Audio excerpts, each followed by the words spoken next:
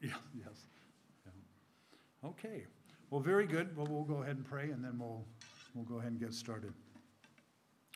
Our Heavenly Father, we are just amazed as we experience the world that you've made, the things that we've seen, things that we haven't seen, and just all the grace and all the mercy that you have shown each one of us through your creation and also just in each one of our individual lives. We ask, Father God, that each journey that is here is one that is glorifying to you, and that this evening we each get challenged just a little bit, different ways, so that we can bring glory to you and we can bring you honor, and that, Father God, that you would always be top of mind in all that we do. We just ask this all in Jesus' name. Amen. And Andy, we'll go ahead and let you get started. If you don't mind, come up and read and put us through.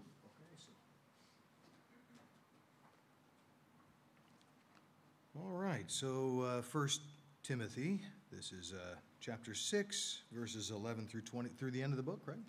Yeah, that's it. But you, O man of God, flee these things and pursue righteousness, godliness, faith, love, perseverance, gentleness. Fight the good fight of faith. Take hold of the eternal life to which you were called, and you made good the confession in the presence of many witnesses. I charge you in the presence of God, who gives life to all things, and of Christ Jesus, who testified the good confession before Pontius Pilate, that you keep the commandment without stain or reproach until the appearing of our Lord Jesus Christ, which he will bring about at the proper time. He who is the blessed and only sovereign, the King of kings and Lord of lords, who alone has immortality and dwells in unapproachable light, whom no man has seen or can see. To him be honor and eternal might. Amen. Command those who are rich in this present age not to be haughty or to set their hope on the uncertainty of riches, but on God, who richly supplies us with all things to enjoy. Command them to do good, to be rich in good works, to be generous and ready to share, storing up for themselves the treasure of a good foundation for the future, so that they may take hold of that which is life indeed. O Timothy, guard what has been entrusted to you, turning aside from godless and empty chatter and the opposing arguments of what is falsely called knowledge, which some, while professing, have gone astray from the faith. Grace be with you.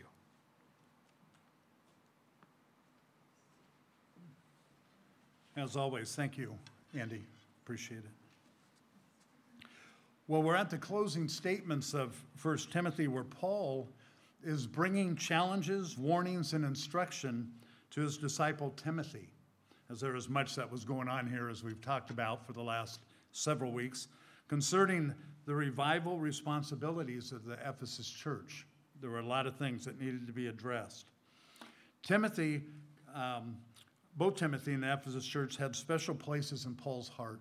Paul had spent a lot of time with the church prior, and also Timothy was kind of his beloved disciple. I hate to say it, but maybe his favorite, it appeared to be. But to the many challenges ahead for Timothy and the Ephesus church, Paul reminds Timothy he needs to mature as a leader of excellence, not just being a leader, but one of excellence. And that's where some of the challenges had been for Timothy in the past. In some cases, a solid redirection was needed on some of the existing circumstances that was hindering obedience, Christian living as they move forward. Timothy had allowed some important matters to get out of control, and Paul in 1 Timothy was a valuable and incredible solution-driven resource to help steer Timothy and the church back on track in the appropriate areas, or sustaining what they were doing correctly, and then also getting obviously back on track by glorifying God and fulfilling the church's mission. Now, Andy had read verse 11. I'll do it as well, just to make it clear on what we'll be talking about here at the beginning. But But as for you, O man of God, flee these things. Pursue righteousness, godliness, faith, love, steadfastness, and gentleness. Now, these things that are being talked about here, sometimes we'll have a tendency of kind of reading through them and not really dissect them. So we're going to dissect the things that he was to do. And really the reason for that is to ask ourselves, are we being called to the same circumstances, which in a way I believe that we are. Now, when first talked about man of God was commonly used in the Old Testament. As a matter of fact, it described Moses, the angel Lord that appeared to Samuel's parents, the prophet who brought judgment on the house of Eli. It described the replacement of Eli, Samuel, and many more. But only Timothy is so labeled man of God in the New Testament. That certainly is kind of meaningful and interesting. The word flee is very graphic and paints the right kind of picture that needed to be taken when it came to sin. If you want a definition, if you like that type of thing, that would be to run with rapidity, as from danger, to attempt to escape away from these areas of sin that had gotten out of control, to hasten from danger or unexpected evil. We're to avoid it, to keep at a distance from it. What's kind of hard is that sometimes we're almost drawn to some of these sinful areas, even in our own lives. And really what Paul is really impressing here is that sin is nothing to be messing around with. But we'll miss the point if we think that this is a call for Timothy to leave the church or to flee from the church. That's not what's going on here. No, Paul is emphasizing to Timothy that there are things mentioned earlier in chapter 6, like from last week, that he and the church are to avoid, including conceit, which was in verse 4, impurity, which was in verse 5, a discontent spirit in verses 6 and 8, foolish and harmful lusts in verse 9, and the love of money in verse 10. There was a whole lot listed in there, and it's kind of amazing that, and it probably shows you how quickly we can get off track if we're not careful as a group of believers. Timothy was to warn the church to flee the previously mentioned destructive things, to just avoid them, flee them, turn away from them. So he and the church's spiritual walk would continue to grow and go in the right direction and stay on the important trail of serving God and, really importantly, obeying Jesus. We don't hear a whole lot about obeying Jesus too much anymore because obedience is not very popular. When we talk to not just unbelievers, but when we talk to believers, the minute you start bringing up obedience, you start hearing the words of, that's too pharisaical to say that we have to do this or do that. Well, the area of obedience is something that we all know, and we all know we have different areas in our lives where we do need to be more obedient to our Lord. As a matter of fact, as was mentioned this morning by Roman, talking about loving Jesus and all that goes and entailed with that, we're told that obedience is the number one way that we show our love for our Lord. Paul directs Timothy's thoughts on behaviors that lead to excellence and guards against the many temptations and the dangers in improperly loving this world. I don't have any of those issues, but I bet you guys do, on loving this world. As a matter of fact, I'm still into the conclusion that the biggest idol I have to deal with is myself.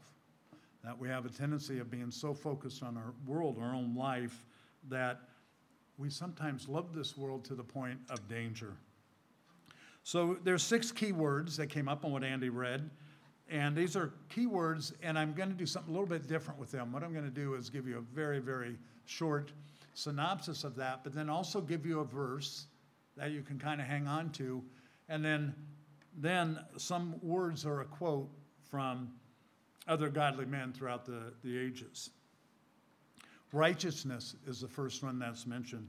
That is an attribute that belongs to God. That is God's attribute. He's the lawgiver, and it's manifested in his law.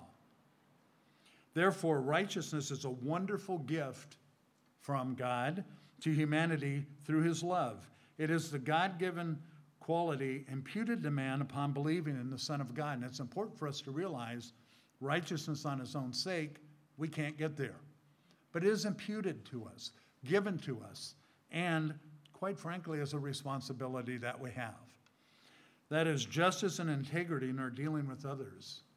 So righteousness is a quality of being right in the eyes of God, including our character or our nature, including our conscience or our attitudes, the conduct or actions that which we do. All these are steered in righteousness, and also the command or the words, are our words even righteous? And when we spend time in just hearing ourselves talk, do we have righteous talk? If we don't have righteous talk, the Bible's very clear what that means. That means that it reveals our heart. And if we have a hard time when it comes to righteous speech, we first need to get to our heart, and we need to turn to God and the Holy Spirit to help us there. Righteousness is therefore based upon God's standard because he is, after all, the lawgiver. So Isaiah 64:6 gives us a little insight here. We have all become like one who is unclean, and all our righteous deeds are like a polluted garment. We all fade like a leaf, and our iniquities, like the wind, take us away. Powerful, powerful words from Isaiah. Now, Isaiah was always pretty powerful in the words that he said. But when I read this verse, and I really kind of thought about it a little bit, I thought how true this is. And when it talks about we fade like a leaf, and our iniquities, like the wind, take us away from righteousness, keeps us away from righteousness. John Calvin had a great quote. We shall never be clothed with the righteousness of Christ, except we first know assuredly we have no righteousness of our own. And so, even though we usually won't admit it, we sometimes think, well, you know what? I do a lot of good things. I'm a relatively good person. The problem we have with that is that the standards we set are way too low. And the ones we're supposed to have righteousness with, and what happens here, John Calvin is saying, don't think for a minute that righteousness comes from us. The second word was godliness. Godliness, a quality or practice of conforming to the laws and to the wishes of God, devoted in moral uprightness. Now, when we became believers, we became Christians, were we serious about taking upon us to have the practice to be able to do the laws and to really want to do God's will or wishes? We're to be devoted in moral uprightness. To be wise is to live in godliness. Proverbs tells us that many times. Reflecting the nature of the kingdom of God in the course of everyday life.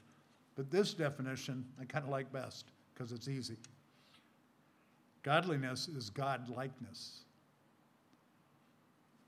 And can we look at our lives and can we say, yes, I can see my life as God-likeness?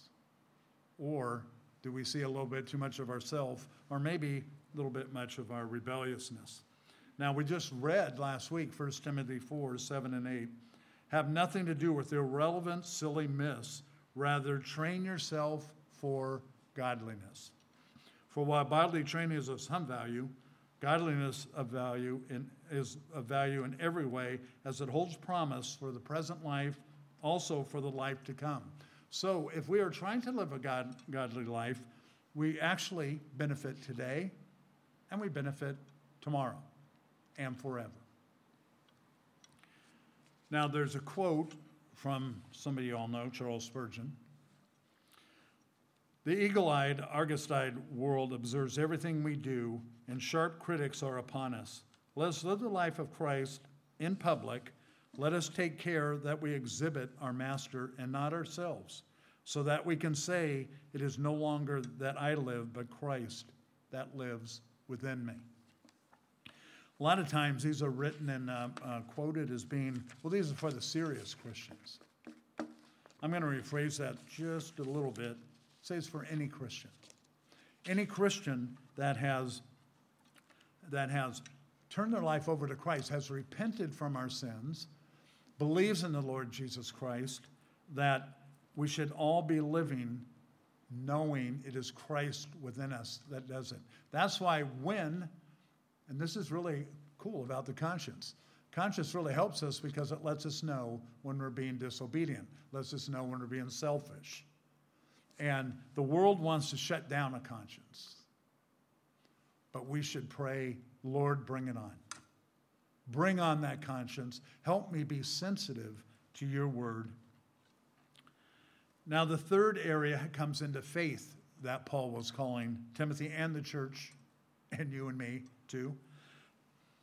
Faith is the trust in God and in his promises is made through Christ and the scriptures, by which humans are justified or saved. Also, the concept of dependability fits nicely here. Hebrews 11:1 says, now faith is confidence in what we hope for and assurance about what we do not see. Now, I don't know about you, but I kind of like the senses that I have. I love the senses of sight. I like to see things. Yet, there's huge warnings that if we rely on our senses that way without the help of the Holy Spirit, we're going to have a hard time being able to understand what true faith is. Corrie ten Boom, I know I've quoted her before, but I love this lady's testimony. If you look at the world, you'll be distressed. If you look within you, you'll be depressed. But if you look at Christ, you'll be at rest. And I thought, what a great quote for under faith. And do we rely on our faith? Do we rely on the Lord Jesus Christ?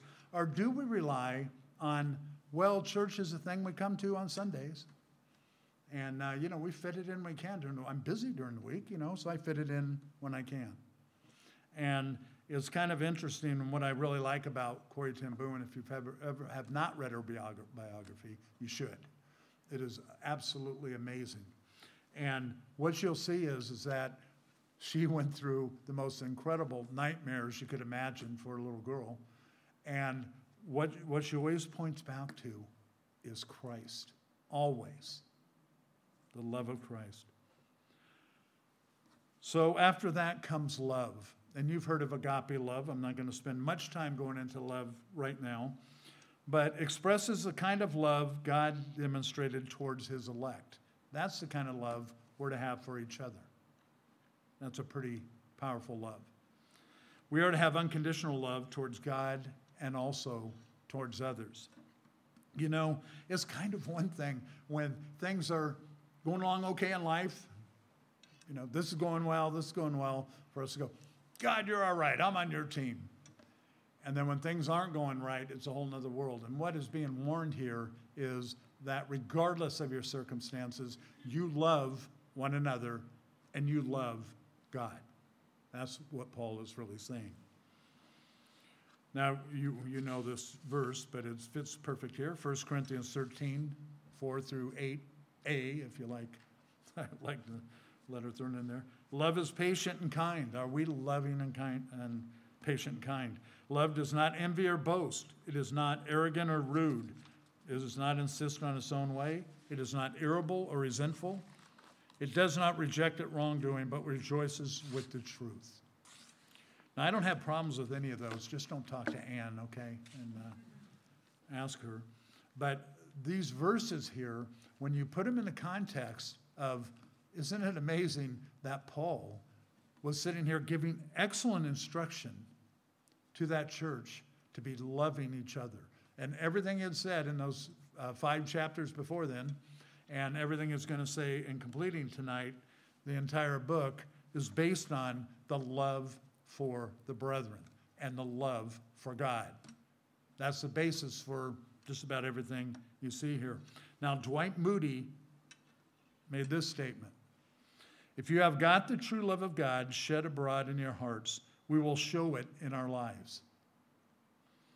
We will not have to go up and down the earth proclaiming it. We will show it in everything we say or do.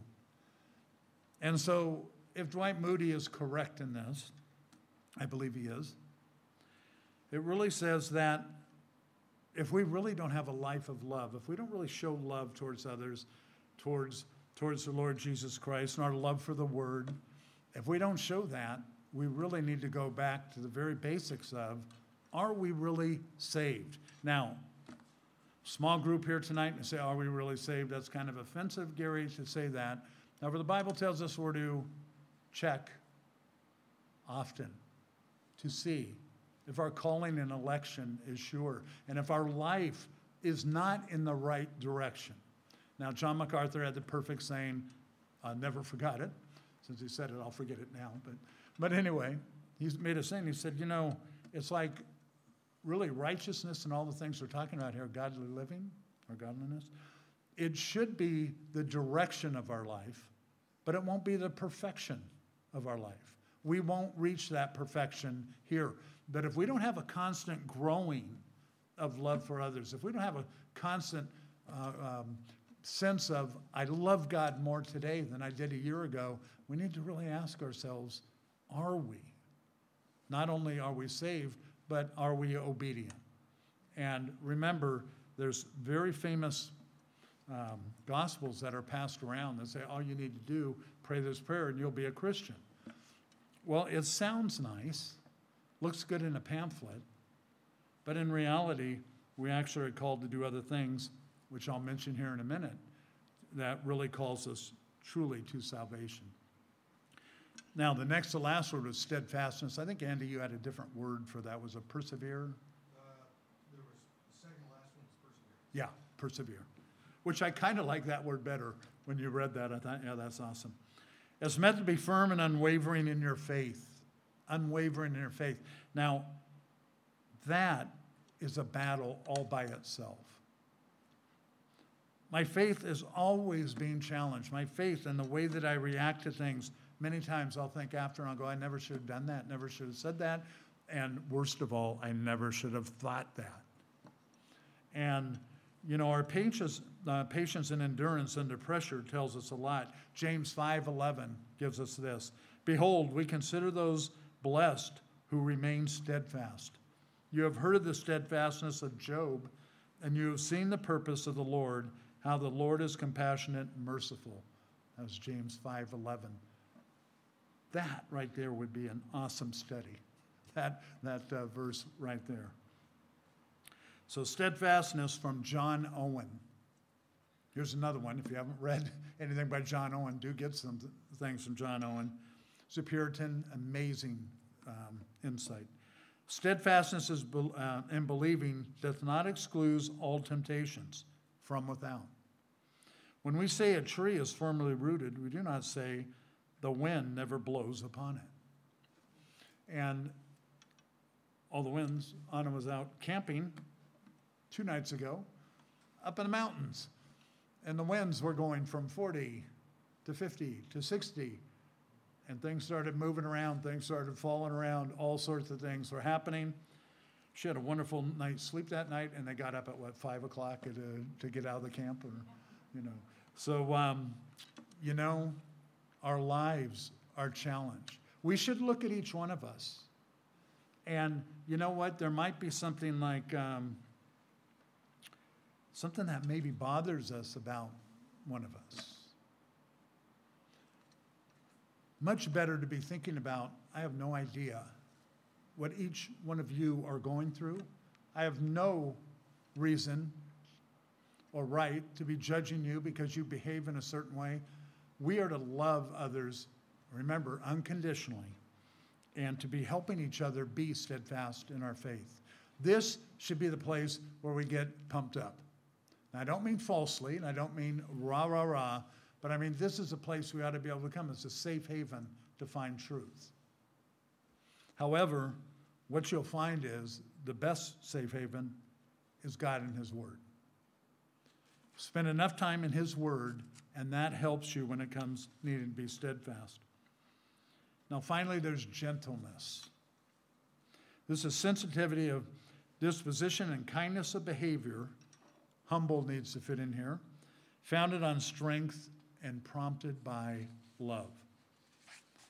Philippians 4:5 puts it so simply. Let your gentleness be evident to all. The Lord is near. Now, maybe or maybe not, do you like to memorize verses?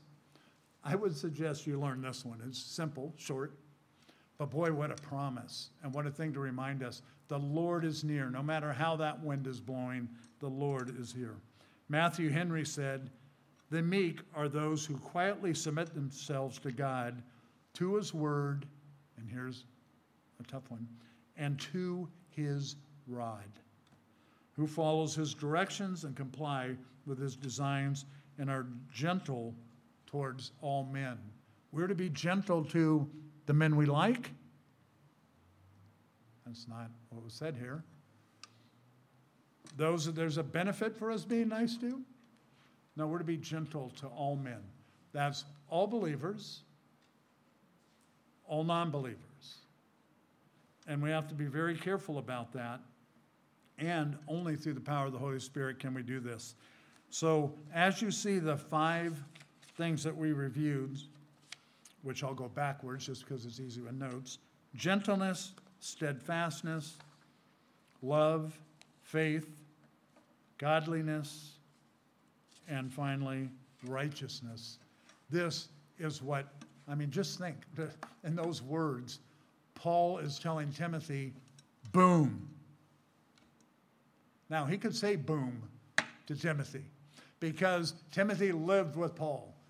They traveled together. They established churches. I'm sure he saw Paul getting stoned.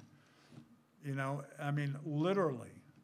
They lived together. And so Paul was getting to wrap up this letter, and he was trying to say, you're in a fight. How do I know that? Because the next verses. It says right here, fight the good fight of the faith. Take hold of the eternal life to which you are called and about which you made the good confession in the presence of many witnesses. I charge you in the presence of God, who gives life to all things, and of Christ Jesus, who in his testimony before Pontius Pilate made the good confession to keep the commandments unstained and free from reproach until the appearing of the Lord Jesus Christ, which he'll display at the proper time. He who is the blessed and only sovereign, the King of kings and Lord of lords, who alone has immortality, who dwells in unapproachable light, whom no one has ever seen or can see. To him be honor and eternal dominion. Wow. Great theology in there. Paul's reminding Timothy that he is in a spiritual battle in Ephesus, a huge spiritual battle. It's a terrible town. I put it in likes of kind of like San Francisco. The lifestyles there are just very, very radical. That's what went on here. They had special idols. If I'm not mistaken, this was the same town that they had a stone monument to the unknown God. Was that Ephesus? Where was that? All right, next door too.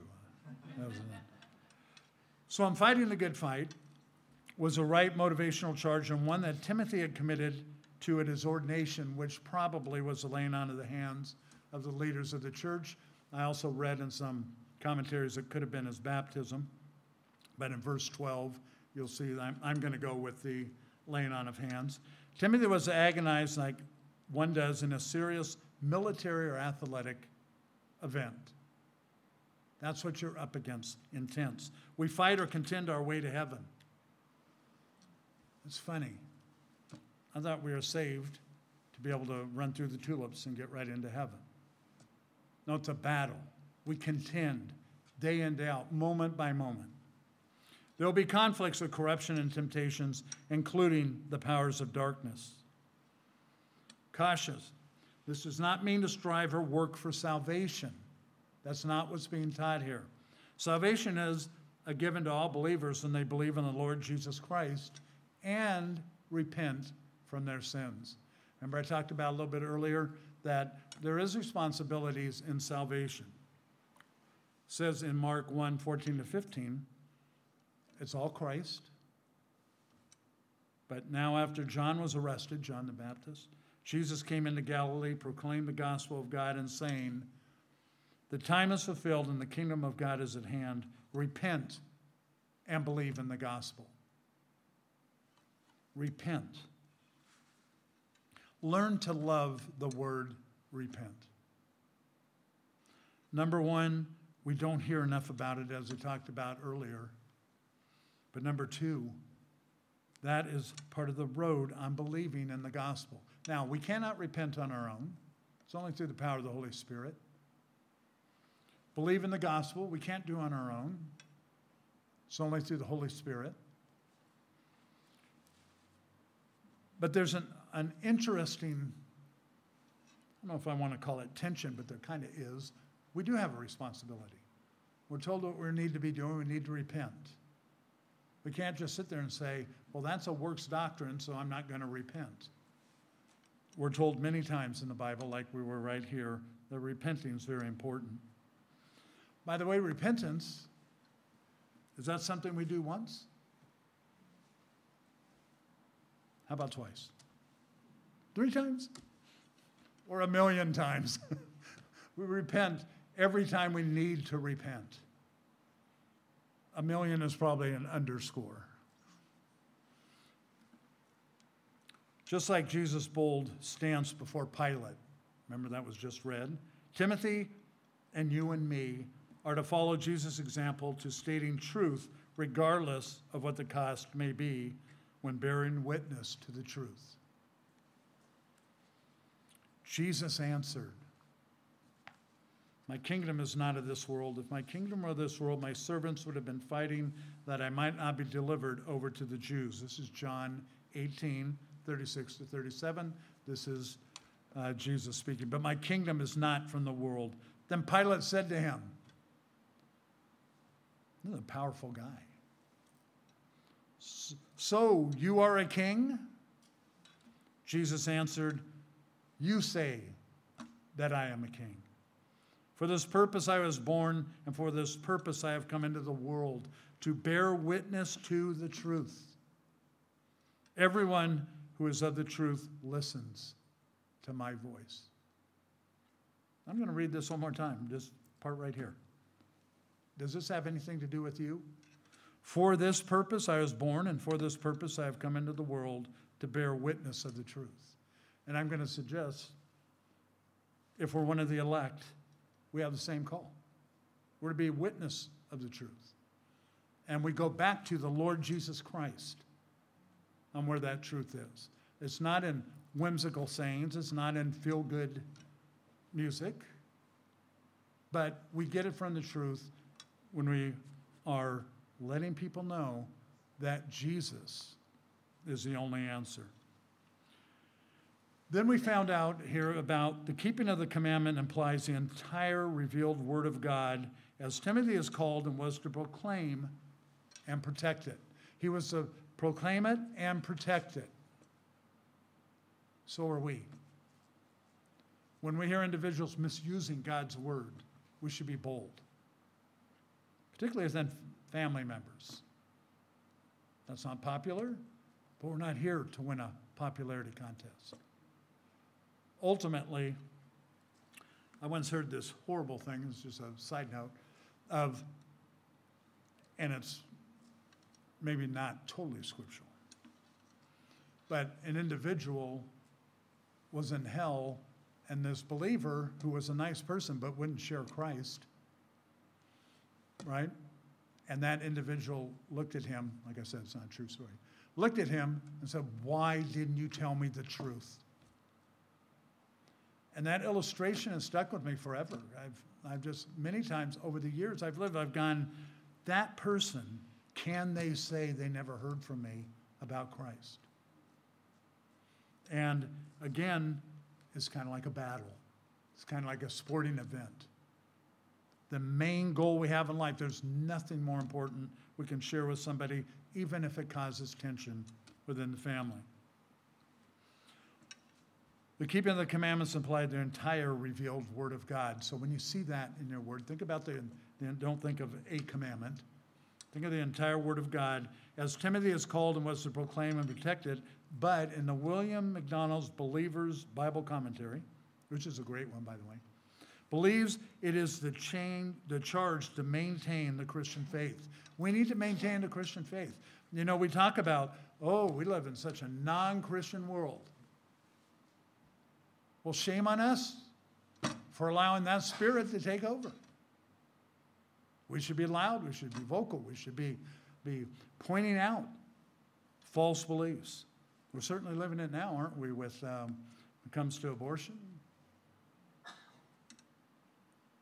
I don't know. I'm not real proud of being part of, when abortion come about, 1960s?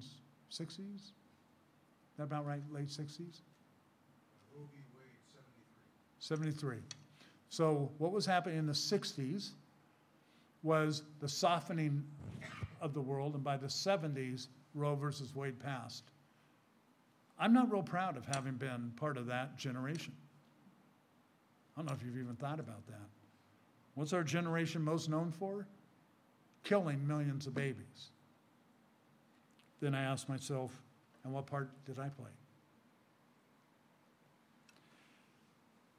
So Timothy is being told here to maintain the Christian faith, but Timothy was to remain focused on pleasing God and not pleasing man, which is a practice that almost always leads to compromise. Paul emphasized that God the Father is the sovereign King of kings and Lord of lords here. These are important words.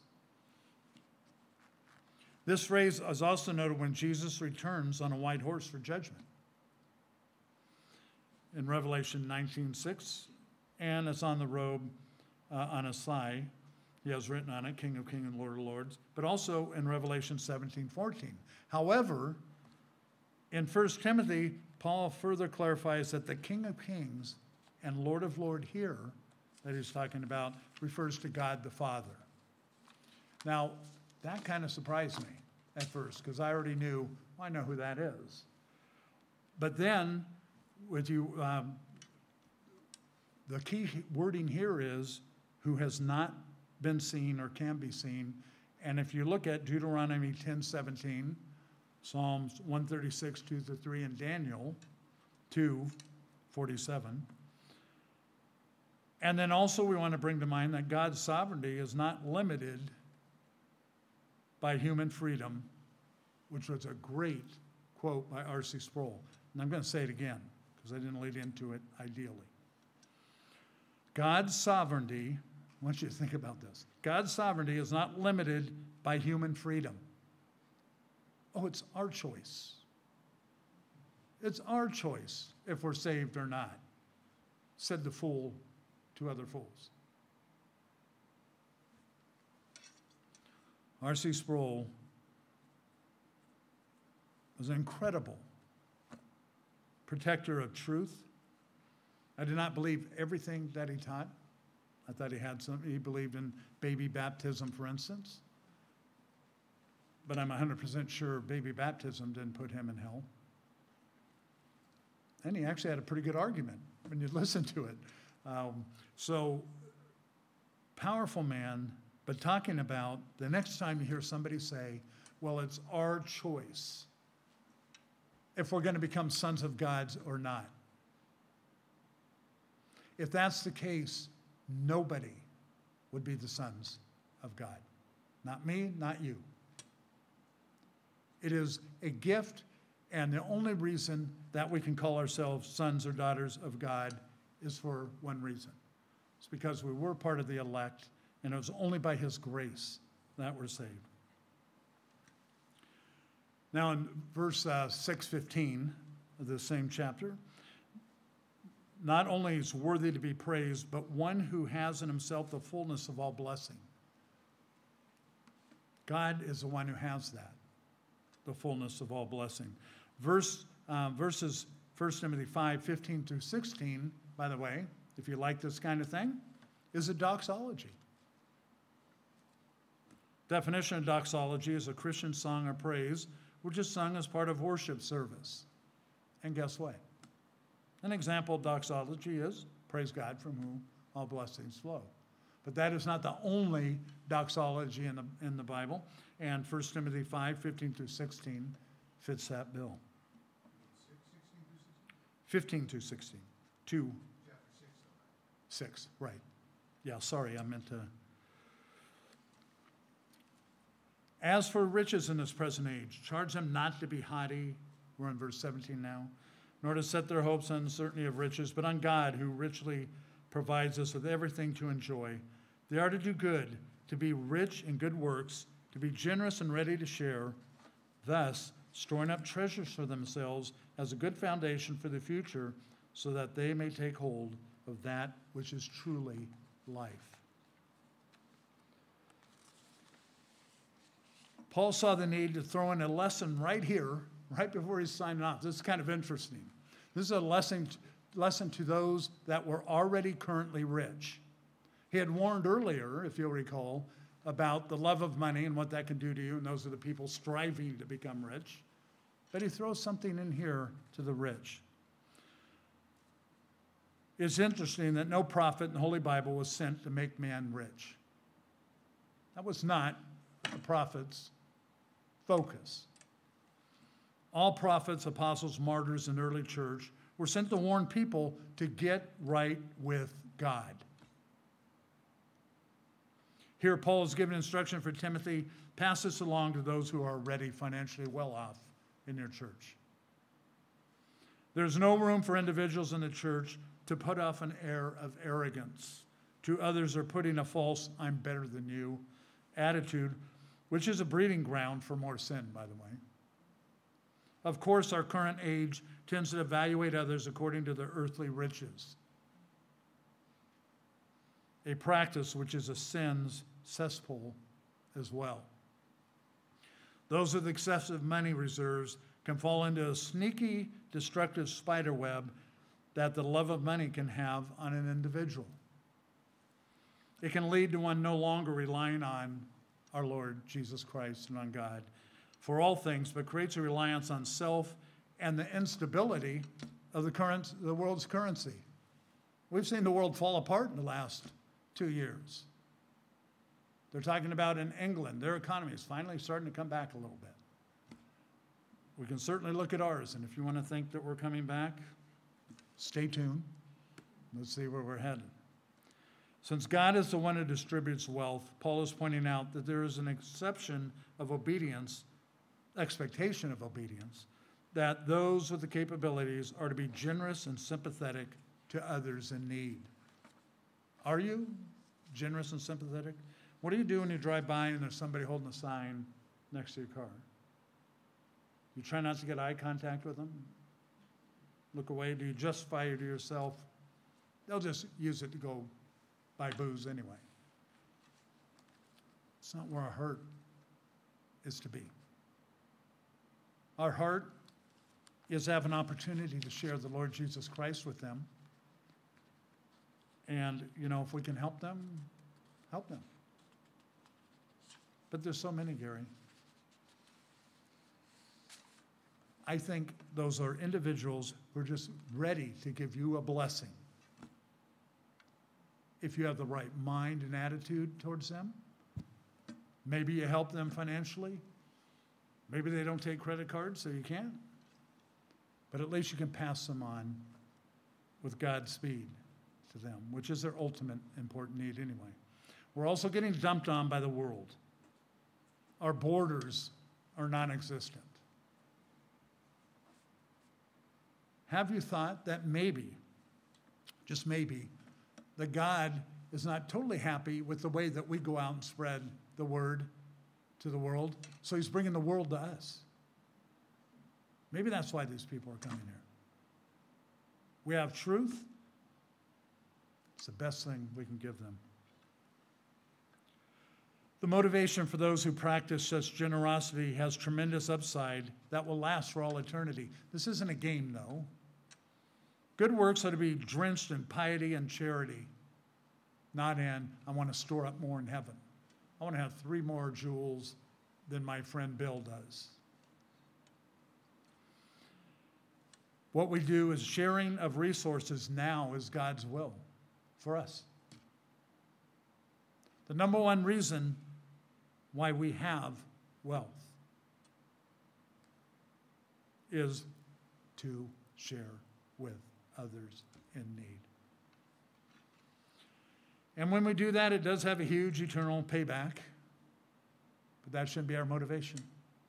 Our motivation should be out of the love to Christ and the love that he has shown us. It's a wonderful reminder that we as believers are to be living day to day with a Christian worldview, and that's so important. Don't evaluate what's going on by what you see and in today's mindset. Go broader. That gives us a solid foundation understanding of what may appear to be important now, but have a clearer vision on what is much more meaningful for eternity.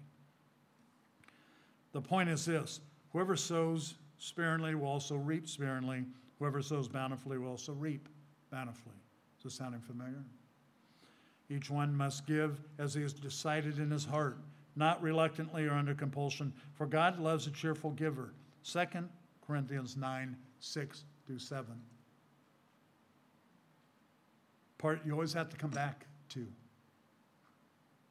because I've taught people through this, is we must decide in our heart. There's to be thinking about how we're going to be giving. It's just not willy-nilly. You know what? Pastor gave a great sermon this morning. I think I'll put a little extra in the box. It's not how we're to give. Our giving is to be done on something that we've planned out. We've planned it out. We've thought about it. We've asked God for wisdom. That giving, whether it be to the church or to taking care of the poor or other things that we have an opportunity to impact. Rich rewards today pale in comparison to the glorious reimbursement. Those rich in good works of charity receive in heaven for eternity. Giving is an act of love, get this, it's towards God when we show charity and others, and which is not to be confused as a scheme to buy a friendship with God. I know this is hard to believe, but he's not impressed whether we have money or not in our thing. But he's not even impressed with the fact that I have 2 goats. He doesn't care. Impresses me, but doesn't impress him. Christian is reminded that the money he possesses is not his own. And I think that's where we get into trouble. It is given to us as a stewardship. And Timothy, everything you have at this church is for you to steward it, to take care of it, to make sure that you use it for its ultimate purpose, and you haven't been doing that. John Wesley said, do all the good you can, by the means you can, in all the ways that you can, in all the places that you can, at all the times you can, to all the people you can, as long as ever you can. Again, that was John Wesley. So in wrapping up, we're in verse 20 now. O Timothy, guard the deposit entrusted to you. Avoid the irreverent babble and contradictions of what is falsely called knowledge, for by professing it, some have swerved from the faith. I found it amazing. This is what he put at the end, after having run through it earlier. The O in front of Timothy expresses a sincere plea for Timothy to stay focused on the Lord's work that is ahead of him. The deposits include the souls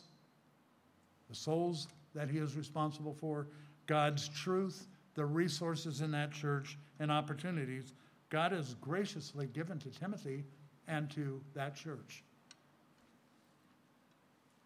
So I might say, do we take full advantage of what God has given us here at our church? Paul warns Timothy to be cautious when it comes to man's philosophical wisdom and knowledge, which often opposes the truth of God. Oh, do we ever live in an age of this? For instance, some have become very proud of their learning and labeled it psychology and science. in turn has led many, and I overemphasize many, astray. Let me give you an example. Many churches today don't take the beginning of the Bible as factual. Because science says it couldn't have happened that way.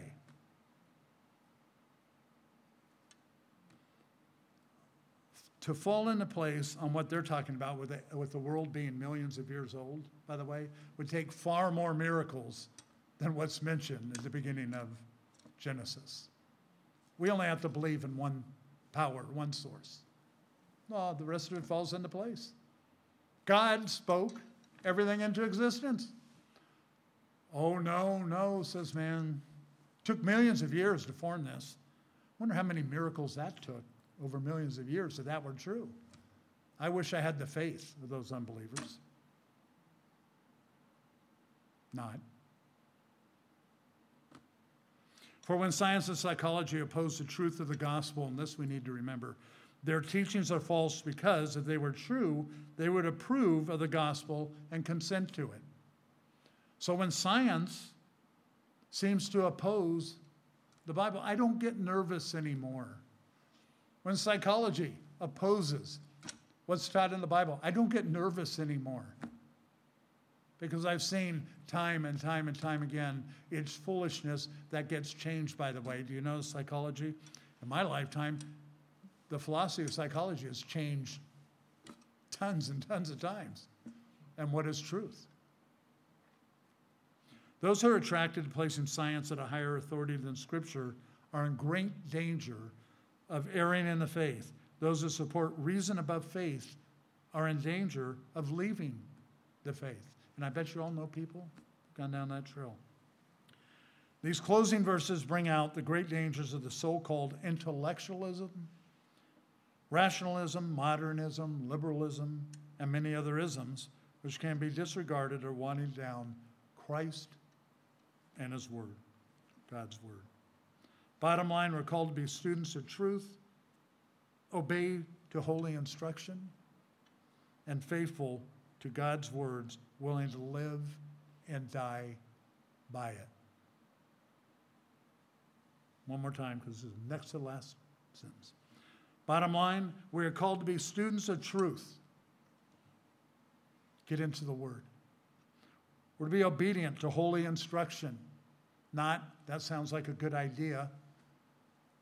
How do you know you're on the right path? By the way, it's obedience to holy instruction. It's when we get on our knees and we pray to God and say, I can't do this.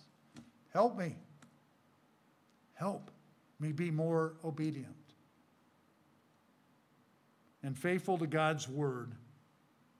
And will we live, and as Roman mentioned this morning, will we die by it? Or will we be like what Peter did? So finally, it is by God's grace that we can keep His people on the straight and narrow. Paul did a wonderful job of addressing so much here in love, but also some toughness. And I'd pray that we all have the wisdom to do the same thing with each other as we continue to worship together, we continue to glorify our Lord better, and that we also have a commitment to each other. So, what a gospel, what a Savior we have. Huh? So we'll pray. Our Father God, we are astounded at the clarity of the teaching in 1 Timothy. We're also astounded at how many areas Paul could have been talking directly to us, and we know circumstances in our life where we have a ways to go. We do, Lord, fall and rely on your grace, but we do ask that we don't fall so much on our grace that we allow sin to really become the ruler of the activities we do in our life, our minds, and in our hearts. We also pray, Father God, that you give us this mind of Christ and that we learn to know when we have the mind of Christ or the mind of ourselves.